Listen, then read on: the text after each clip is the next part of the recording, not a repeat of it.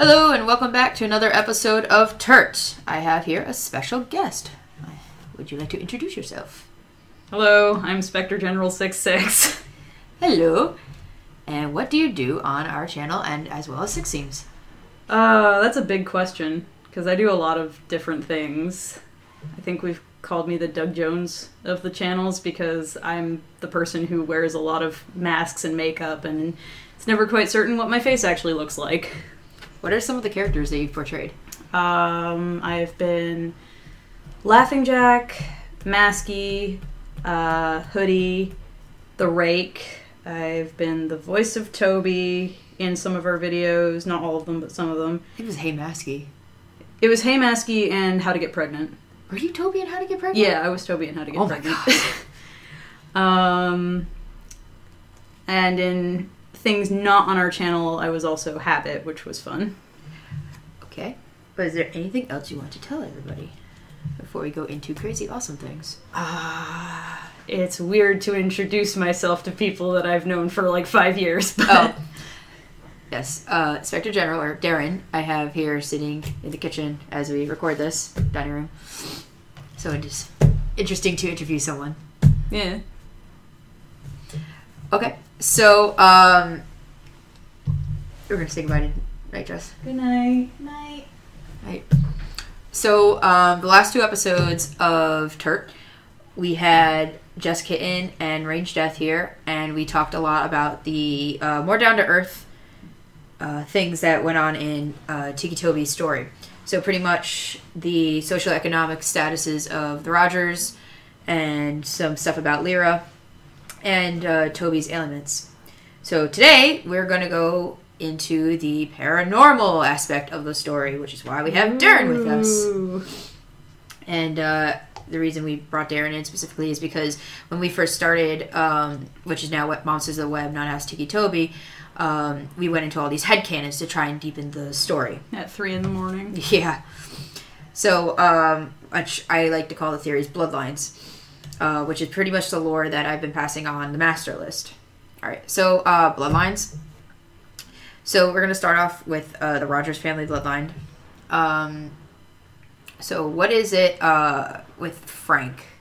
Because I wanted you to go into, like, the drinking and the medication and everything. Well, I know when we first started addressing the bloodlines issue, it came from the fact that in the story it mentions Frank's alcoholism as a thing that just starts. Yeah. Out of nowhere, which both of us kind of went, well, that's not realistic. That's not something that just spontaneously starts. There's usually a reason or something that makes it happen, whether it be, you know, a family thing or whatever. It's not just a spontaneous thing. So we talked about it and we thought about the idea of what if the operator, as a disease, a virus, whatever you want to call it, is something that's passed down through bloodlines, and that when Frank was a child, he was also afflicted with this virus, if you will. Yeah, in the story, in Toby's story, it does say that he had pictures on his wall. We discussed in a previous episode. He has pictures on his wall. There's nothing like posters or anything. He has pictures of his family on his wall. Very strange. Mm-hmm. Just his family. And he said back when they were a happy family, back before Dad started drinking. Right. So yeah, it does come out of nowhere that he's drinking. And I think we talked about that he used to drink or something like that. Yeah, I think we did say something about how drinking had been a problem in his younger years. Yeah. Which ties into the whole bloodlines thing. Yeah. To go deeper into. Because our first thought was that being affected by this thing, he would start drinking to self-medicate to try to get rid of it. And when that didn't work and he actually tried to get help for it, he ended up on medication that would effectively block the operator out. So then for years and years and years, everything was fine. He grew up, he had a job, he had a family, everything was good. And then he went, oh, hey, I'm good, right? I haven't had hallucinations or problems. I'm clearly all right. I can go off my medication, which, by the way, take your medication. It was just like, oh, when I was a kid, I saw this weird stuff, but I'm an adult now, so I don't need this medication anymore. That's just weird kid stuff, right? Yeah. So I can see like something like that. Like if you think back at our secret ages. If you think back, like, you go, oh man, was that a hallucination? Was I dreaming? Like, that didn't happen. There's no way that thing that happened when I was whatever age was actually real. There's a faceless man that was after me in a very nice suit. But sadly for Frank, it actually was real. Yeah. And so we theorized that he went off his medication, and it wasn't something of, bam, he goes off his medication and immediately the operator is back in the picture, because, if that were to happen to anybody who goes off their medication and they immediately start seeing this thing again, they'd be like, yes, new prescription, please? Yeah. It's a slow descent back into seeing these hallucinations. Yeah. So then we have Frank, who was affected by this from a very young age, because it is a bloodline. So his father, his siblings, whoever it was, his father or his mother gave it to him. So it'll affect each generation. That's what a bloodline is. It passed down through the bloodline. And more than likely it targets whatever family member is the most susceptible to anything paranormal. Right. So right now it was with Frank. And then Frank became overly medicated, alcoholism. Mm-hmm. His age might have a factor into it, health-wise, things like that. But for whatever reason, during the story, we had it that Lyra was next in line. So then Lyra started with the nightmares. Mm-hmm. Well, and I'm not sure where I was about to go with this.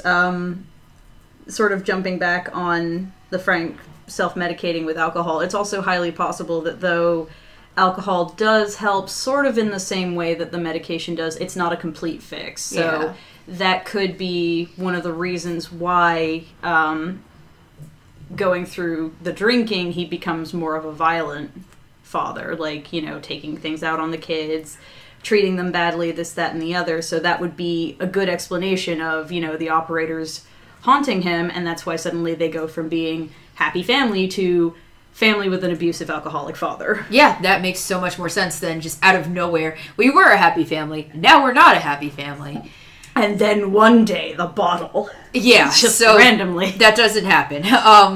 So we have all these factors into it that Frank pretty much goes off his medication mm-hmm. and then starts, drinking because, oh man, I'm seeing things out of the corner of my eye.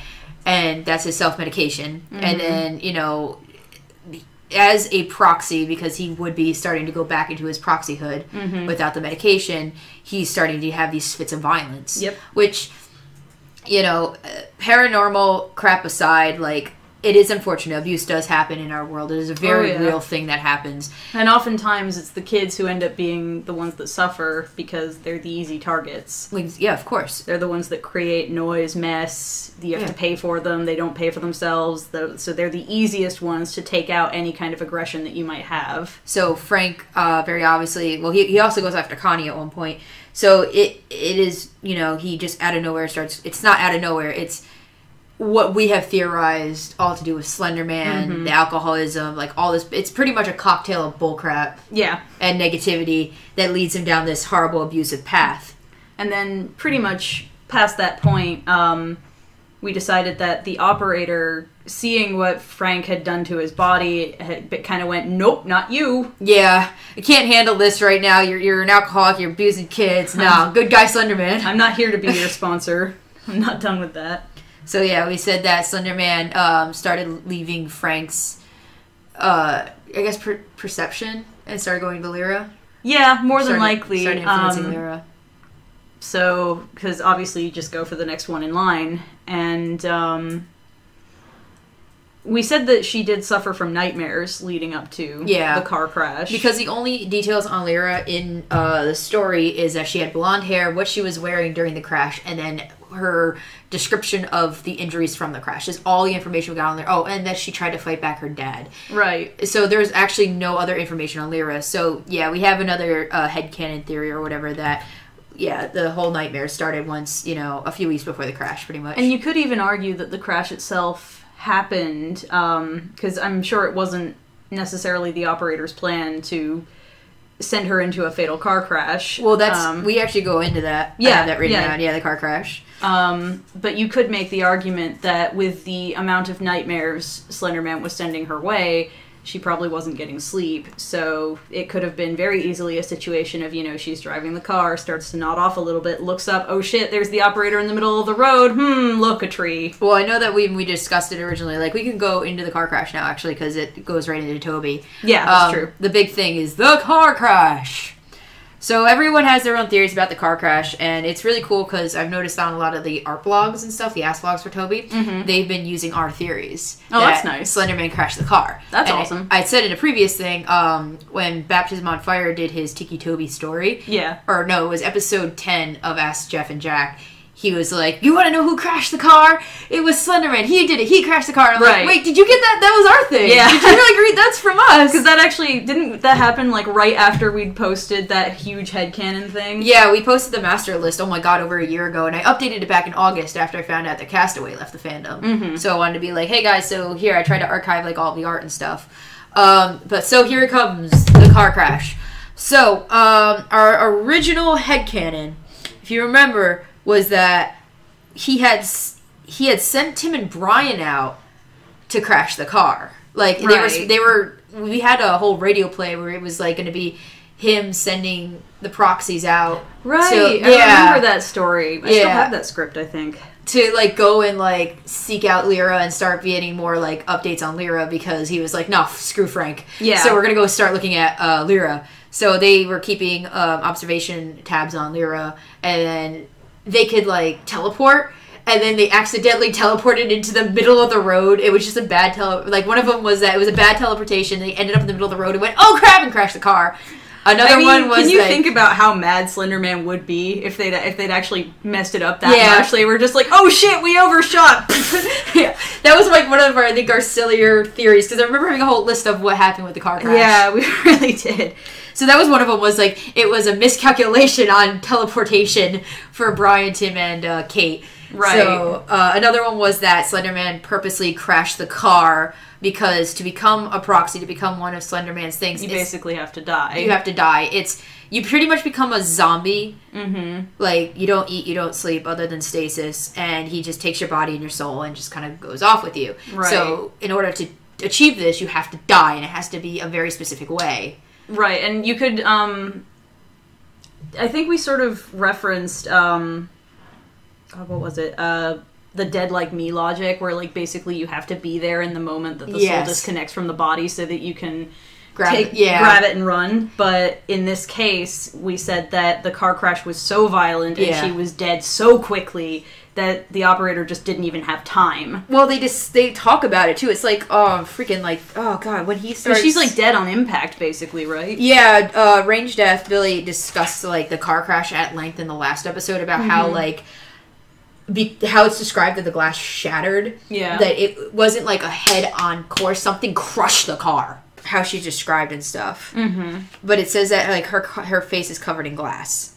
Right. And so that would mean that either... Yeah, because if something crushed the car from the top, though, the glass would bulge out and shatter outward. Well, no, he was saying that... what was it, Billy? The car crash? Car windshields are made of tempered glass. They don't break into pieces that would cause damage to a person. They shatter into a million harmless pieces.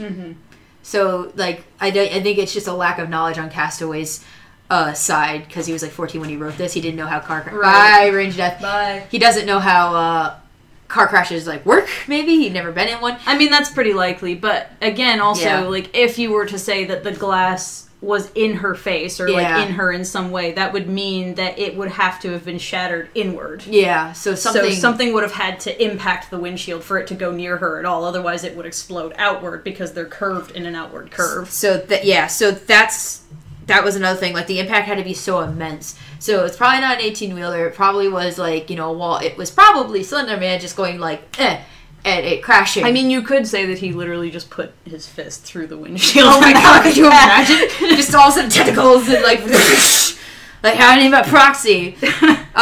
So everyone please get that image of just Slenderman punching the hood of a car and it flipping over its head. This is like a Michael Bay film now. The Operator, produced and directed by Michael Bay. Prepare for an entire movie of boring explosions. So we had that was the second one, was that Slenderman crashed the car to get at Lyra, but the impact was so devastated, as described by her injuries in the story. She was dead on impact. There's no way. Yeah. So he kind of pretty much looked at her dead corpse and went like, screw it! Like, oh, I done goofed so hard. And then looked at like Toby clawing his way out of the car. And then he was like... And went, well, maybe. Yeah, okay, well, that is the next... he's getting tabbed. He's the next one in the bloodline. I have to go after this kid now who's Plan 17. C. Yeah, Plan C.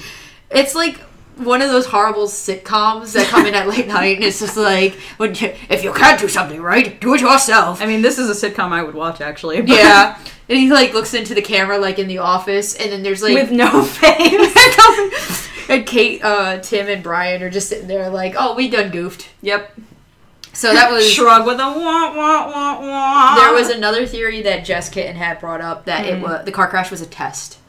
Was Yeah, if I could he see that. if he had stopped in the middle of the road, to see if she was, like, I forgot how it was explained, like, if she was worthy, if she had maneuvered the car to protect Toby or not. Mm-hmm. So either way, he's gonna win, because Right. if she didn't protect Toby and he died, he would still get Lyra. Right. But if she died, he would get Toby. I mean, and that's sort of the overall creed, it seems, of Slenderman in pretty much every series I've ever seen, which is sort of like a damned if you do, damned if you don't sort of situation. Pretty much. So that was Jess Kitten's theory. So we have a lot of different theories in the car crash, but pretty much it comes down to, in the Monsters of the Web lore, that Slenderman did crash the car, whether it is a mistaken teleportation, literally on purpose to get at Lyra. Slenderman punching the car. Yeah, or a test to see, which one is going to be the worthy one. So now we are on Toby. Frank is dead, or Frank is Useless. Yeah, useless. Lyra is now dead. Frank doesn't show up to the hospital. I've already ranted about that. Meanwhile, Connie's just sitting there going, why? Well, this? actually, we went over like how amazing Connie is in the story. I mean, Connie's like perfect. good for her. She stands up through this entire thing. Yeah, she really she Loses her entire family and manages to come out standing, so hey, good for her. barely, unfortunately. I'm sorry for all the therapy you're going to have to go through after this, Connie. I really am. Toby having the nightmare, his first nightmare. The Lyra nightmare? Yeah, and she's just pretty much breathing and going like, ah. She's all like messed up from the car crash, and her legs are, and I will draw this picture for you as I have drawn it for the other two. I always imagined it, and I'm very sorry for making a reference to After Earth, because I'd never mean to like make a reference to that movie ever. But that's literally what it's described as, is her legs are all bent backwards and all in weird different directions. And she's like, I seriously thought you were trying to tell me that it described her as a stick figure with a square for a mouth. That's no. what Rammies just showed me, by the way. It's just like, And I her was like, mouth, well, her that's jaw an is interesting abstract sort of dream. gone. Her jaw is gone. She looks like, she's described as like one of the Japanese monsters from like The Grudge, where it's all like just like, Japanese monsters that walk like that. The Yeah. the Obake. Yeah, thing. that's kind of how she's described. My favorite part of this paranormal dream, though, is that it says that at one point, he stopped for a second. Everything was dead silent, except for the heavy breathing and crying. He slowly looked up to meet the blank face of a tall, dark figure that stood over him. Behind the tall, dark mass were rows of children looking to range from 3 to 10. Their eyes completely black and dark black blood leaked from their eye sockets. Wow, Slenderman and Laughing Jack could compete on their armies of children. Yes. And Or at Eyelash least armies Jack. of dream children. And then you have Eyelash Jack here with the black coming from their eyes. Like, okay. So also, I forgot Which to, is like, funny considering our lore of who Eyelash Jack works for. Oh, yeah. We could actually go into that, too. We could. So it said he screamed and stood up as fast as he could, only to be tripped by dark black tendrils that wrapped around his ankle. He fell straight on his stomach and got the wind knocked out of his chest. He tried to scream out, but he couldn't make a sound. He wheezed out before it all went black. So he woke up from that. No, I know where this goes. Yeah, he woke up screaming from that. Oh, wait. There are children listening to this. I was vague. You be vague. We've watched enough. We know where this goes.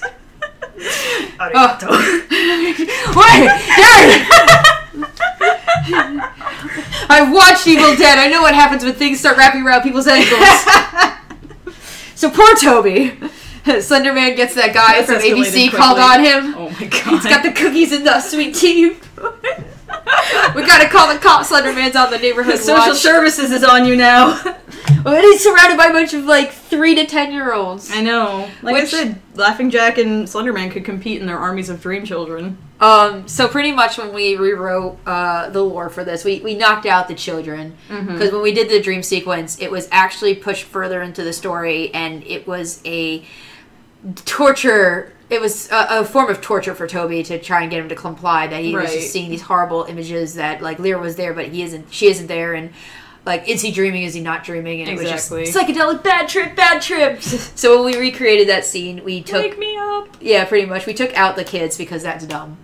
Well, and also, like, as, you know, creepy as it is to have, you know, imagery Tiny of children. tiny children oozing black crap from their eyes, it's Overdone. overdone, and it also doesn't really mesh in with the idea of, like, how Toby is most easily manipulated, and also throughout most of the Slenderverse, all the people you see Slenderman going after are in their teens to early 20s. Yeah, Tim and Brian are 20 in the beginning. They're like 20 or 21, and you see it go throughout like 23, 24, 25 Right, almost. and they talk about Tim being affected by the operator when he was a child and, you know, in the psych ward and everything like that, but it's never indicated that Slenderman takes children. No. Ever. Well, that was because that was the operator, too. Mhm. Like, they kind of...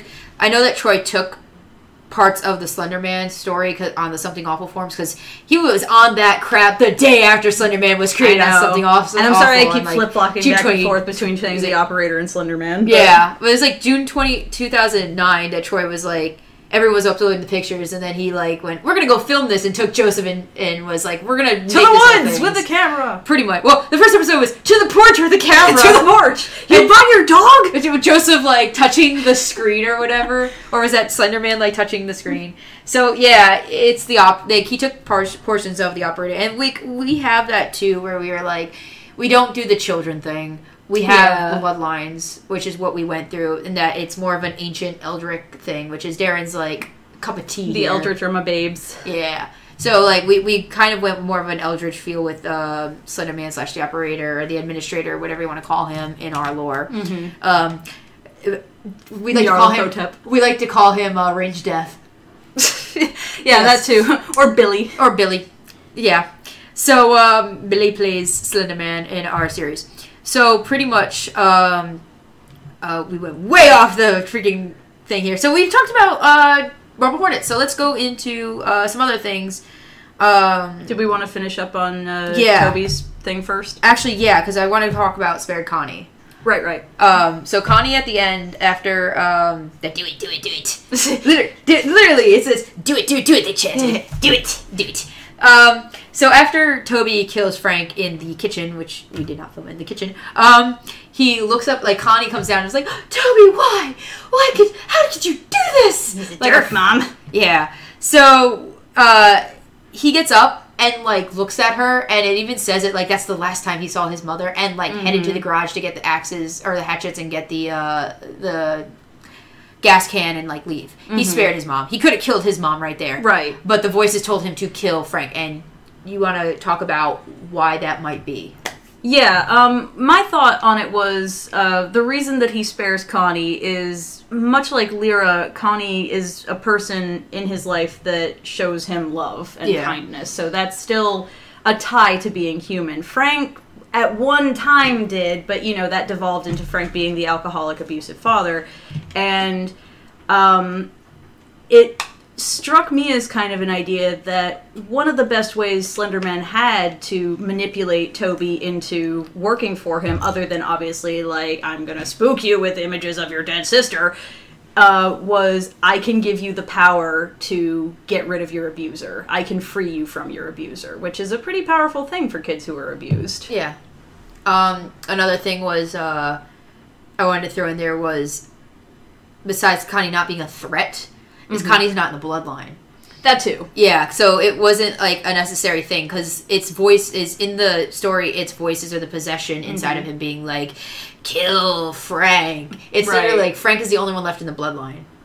So it's kind of like that Church of Thorn from do you remember Michael Myers' Halloween movies? Yeah. Where in the Church of Thorn, Michael had to kill pretty much everyone in his family before the curse could be sated, and it could go on to the next generation. So it's kind of like that thing where you have to kill everyone in your family, which kind of makes sense because you don't really see the Crayleys, you don't see the Wrights, you don't see the Hazes, you don't see any of their families. Although that could be a directional choice not to show their families. They Disney off-screen death them. Yeah. So that was another thing, was that Frank was in the bloodline. He had to go. Lyra was already dead, so Toby didn't have to worry about that. So sad stuff. Make it what you will. Ooh. Right. You could go the way of she's not in the bloodline, thus she's kind of unimportant, and Slenderman didn't really care. You could also go with the idea, because if I recall correctly, when he turns to stare at her, he actually sort of like holds that stare on her for a little while.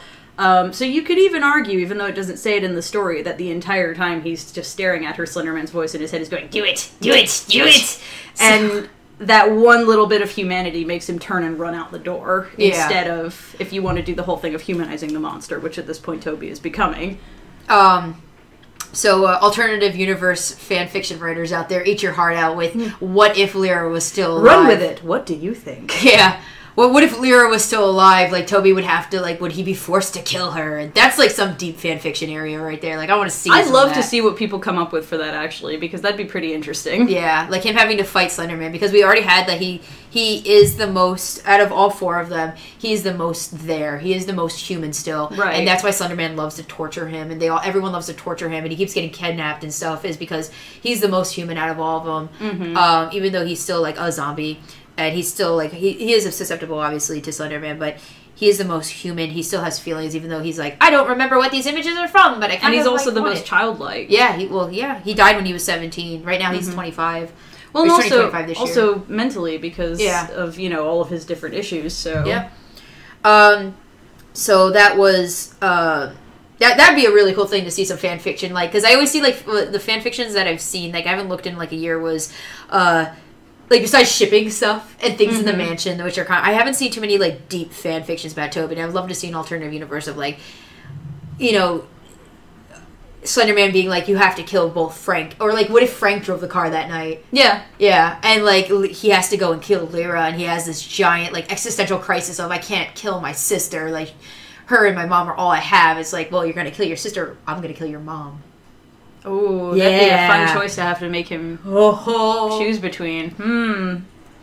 Try it, writers. Yeah. Send in your submissions. Go, fanfiction writers. Make us cry. Like, we have made you cry. So, yeah, that's a whole fun thing. Like, you can have a lot of fun with the Rogers families and all their, like... It's kind of like The Sims. Yeah, well, Horrible, depraved Sims. It's one of the nicer things about Toby's lore is that he actually does have a family that you can sort of dissect and play with and see the influences on what made him what he is, rather than... Tim, Brian, and Alex, and Kate, where you just see this one person in an isolated situation where they apparently have no family, or their family's disappeared into the ether, or whatever might have happened. It does mention that Kate's mom died recently, so we know that she had a mom. Okay, well... Yeah, she died, but that's, like, literally Kate's Disney mom. Yeah, so... They all have they all pretty much have, like, that Disney mom. But, that... It's cool, because we brought it up in the last episode, too, is that, like, Clockwork's story is just, like... Toby's story is, like, one of the most well-written creepypastas, and still that's not giving it much, because they have the family. Yeah. Whereas, like, Clockwork and Jeff are just literally, like, edginess for the sake of being edgy. Yeah. And dark stuff just for the sake of being dark. Like, obvious medical reasons aside, like, a lot of stuff like that doesn't happen in the real world. I mean... If you do read certain versions of Jeff's story, it does flesh out things to do with his family a little bit more. So. Or, like, the move and everything. Yeah. Yeah, and the super strength. Like, that's another thing. We can bring this up. Jeff's bloodline. Oh, right. Yeah, we had the Woods' be bloodline. Right, because we did say that Jeff is pretty much tapped to be a proxy, but that he... through his own bullshit and series of events that happened to him, managed to run away. Yeah, so he pretty much gave the finger to Slenderman and left. Ran away with both fingers up. Yeah, like, Jeff was boss ass bitch and was just like, no, I'm not having any of this. And that's why he has the super strength out of nowhere in the story, is because we had proxies. They can run real fast. They have the super strength. They have a mental connection to each other as well to Slender Man. Which we also said explained away how he can survive without, getting any kind of infection or his eyes shriveling up and drying out because, he has no eyelids and a Chelsea grin. So that kind of stuff gets infected and then you die And then very quickly. Sustenance, he doesn't really need a lot of sustenance because he's already a zombie. Except apparently alcohol. He loves alcohol, yeah. Which is like, that's how he numbs the pain. He could deal with alcohol. I guess. Yeah. So, because there are stories where he like drinks, there are versions of it where he's just like alcohol. So I'm cool with that. I think that's actually an interesting thing that a monster he has the alcohol to try and Well, and we've shown him doing that. Yeah. Oh, by the way, that's another one that I've played. I was Jeff the Killer in Yes. the previous episode. Yeah, you were Jeff the Killer. That's right. So yeah, we had the It woods. was freezing. That's actually that's even sadder because if we do the whole like kill everyone remaining in the bloodline, he did kill Lou, but Lou came back. Right. So technically, you could think about it that both of them are sort of runaway proxies. Yeah, and then he randomly tapped. Jane got tapped because of influence from being near Jeff. Right. It was, and which we kind of go into the story with Tim and Brian is the same kind of thing where it's like, well, if you're near a person, you kind of get affected because it is an infection, sort of. It's a very similar parallel between those three and Brian, Tim, and Alex. So we can actually go into Tim now. Mm-hmm. Are we finished on Toby? Is that pretty much we everything went wanted through to all cover? the car crashes, the calculated random arbitrary violence versus the... Wait, calculated arbitrary violence. Can we talk versus about the random calculated arbitrary violence? Yes, please do. So I was also thinking about the idea that potentially Slenderman did mean to kill Lyra, in that it would be the best way to sort of tip Toby over the edge. So that's like sort of my third headcanon on the car crash, in that he meant for Lyra to die in the most horrible way possible, because taking that one person that Toby clung to and that made him the most human in the most scarring way possible would have been the best way to just tip him over the edge and go, ha ha ha, you're mine now. Oh. So that was calculated arbitrary Yeah, violence. that's calculated arbitrary versus violence. random arbitrary violence. You have Rav versus Cav. And random arbitrary violence is... Battle of the Bands, Rad versus Cab. Which is literally like the story. Yeah. Which is... Our theories is calculated arbitrary violence versus the story, the canonical story of random. Because out of nowhere, he just goes and kills Frank. Right. And out of nowhere, there's a car accident. And which, So that's, I think that was it. We went over Spare Connie, the Seceptions, why did it start with... Yeah, so we covered all of that. All right, so we're going to go into Tim. Tim, dealing with Marble Hornets and bringing it into the Monsters of the Lore, or Monsters of the Lore, bringing it into the Monsters of the Web universe was interesting. Yeah, and difficult, honestly, considering how rich Marble Hornets lore is already. So pretty much, because when we started out, I know we were like, well, we're not going to make it silly. We want to make it serious. Our goal is to make it so people don't... Wow. It was empty, I promise. Our goal was to make it so that we can bridge the gap between the Slenderverse and Creepypasta. We wanted Creepypasta to be seen as sort of a more serious platform for artists that want to take it more seriously and see it.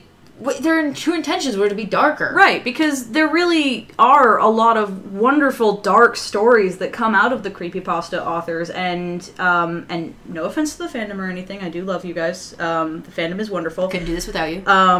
But it does tend to take a lighter, fluffier, if you will, reaction anime. Yeah. And I'm a fan of anime, but in this case, it just doesn't lend itself to the kind of characters these are supposed to be. These are supposed to be monsters and psycho killers, and then when you sort of fluffy them up and put sparkles around them and give them big animu eyes, it's kind of like, well, that's not scary. I'm not terrified. In fact, I'm confused. It's that whole psychological thing of like, we're so terrified. Like, if monsters are fluffed, if monsters have that fluffy, like, thing, like, oh, then they're not scary. And it's the whole thing of like, we don't want monsters to be a thing. We want them to be happy and fluffy, so the real monsters in real life can be like, it's that whole thing of like, Umbridge is Dolores Umbridge from Harry Potter is the villain we see every day in real life, and that's why we fear her more than Voldemort, who is the more fantastical type of villain. Right, and funnily enough, that ties into a post on Tumblr I just read. wherein, like, I'm all for humanizing monsters and seeing the human side of them because it reminds you that the bridge between monster and human is very, very small. It's a very easy thing to tip between monster and human because humans themselves can be monsters very easily. Selected one. Anyway. But yeah, so I'm all for humanizing them, but I am not a supporter of making them cute or fluffy because then it's like defanging and declawing a monster, and that's not scary. And then you just want to pet it and cuddle it and go, "Oh, aren't you cute?" Well, I actually had this conversation with Baptism on Fire a while back of like, isn't it funny that in the 90s, like, they all have families now? Yep. Like, Freddy is a dad and had a wife. I love Dad Freddy. Dad Freddy, and then we had Michael is a dad and had his niece and had his sister. Jason had his long lost sister. Well, Jason also had his mom from the beginning, yeah. though, so Jason's a little bit the exception. Exception. And then we had Chucky got a wife and kids. Mm-hmm. And Michael's the exception too, but he killed his family, so yeah. But like it's weird because they got more family, and it was like interesting later on, like, look, we can humanize them even more. And Samara had her mommy issues, right? Which Damien had his whole issues with his dad. It's basically that line of, yes, you can humanize them, but don't try to take it too far because you hit that point where it becomes not the real thing anymore. Yeah, you lose sight of the source material, and when you do that, the monsters become not scary. So, pretty much, like, when we went over with Tim and Brian and all that, like, I was already a little worried. This is before episode 2 when we started, we introduced Tim and Brian as, like, the serious characters. Like, episode 2, the middle of it is when our show kind of goes more scary. Before that, I actually had a chance to meet Thak. So I did talk to Troy, Joseph, and Tim. Thak. Huh? Yeah, when they were still Thak. I got a chance to meet them, and I talked about it with Troy and Tim and all them, and they're very supportive of FanWorks. So we got their blessing to do this, and we were trying to tell them that we are going to do this we swear we're going to handle your properties with care. We are going respect. And respect. We're trying our best to bridge these characters together to give them more serious things, because being a proxy is not a fun thing. No, it's horrible. And in Marble Hornets, they're not actually proxies. They're working against Slender Man, which has already been confirmed. And so we had a big challenge ahead of us of how are we going to get Tim and Brian on Slenderman's side? Mm-hmm. How are we going to bridge it with the Creepypasta universe? How are we going to do all this? The answer is kill them. Yep, pretty much. That was, you hit the nail right there. Darren's right. We killed them. So they're all zombies. Yep. So do you want to go into a little bit on Tim? Yeah, Tim's thing, because, all of you who've seen Marble Hornets know that the ending of what happens with Tim is really ambiguous. It just ends with him sort of driving off into somewhere, we're not sure where, looking sad, and with the death of all of his friends on his shoulders, so that's not fun. And anybody who's in that situation probably would consider the idea of suicide. Trigger warning. Yeah, trigger warning. We're going to talk about suicide.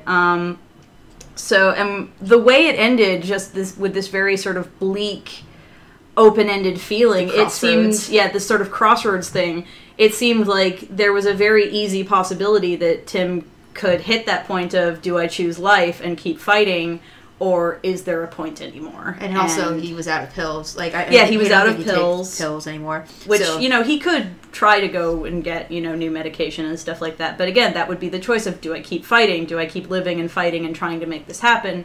Or is this just going to keep hounding me my entire life? I just thought, so that could also lead to all this grief and stuff, and if he was off his pills and stuff and started giving up, then Slender Man's influence would have started creeping on, and if he can talk to, communicate with Tim, just being just give up. Do it. Do it. That's the phrase for the proxies, just do it. So we have Tim, unfortunately, trigger warning, committed suicide over the grief and guilt of killing Brian by accident and causing Jay's death. And Jessica's alive. Yeah, Jessica's fine. Yeah. But Amy. Oh God, Alex, the entire crew. Yeah, everybody. So and everything that pretty much went on. with their whole troop there. So we had him die, and then we had him even more special, Snowflake, because Slender Man had been targeting him since he was a kid. Yeah, for a very, very long time. So we had Tim be the human vessel of Slender Man. Right, because I think we discussed that with the idea of Slender Man being an Eldritch, he pretty much exists in it, I should say. It exists in its own plane, which is kind of touched on a little bit in Marble Hornets when you see the thing of the tunnel and all that. Like, I know a lot of people theorize that the tunnel itself was sort of like a bridge between its dimension and this one. What the heck do they call it? There's a name for it that I know Lee, who was previously Jay Merrick on Tumblr, talked about it. There's the...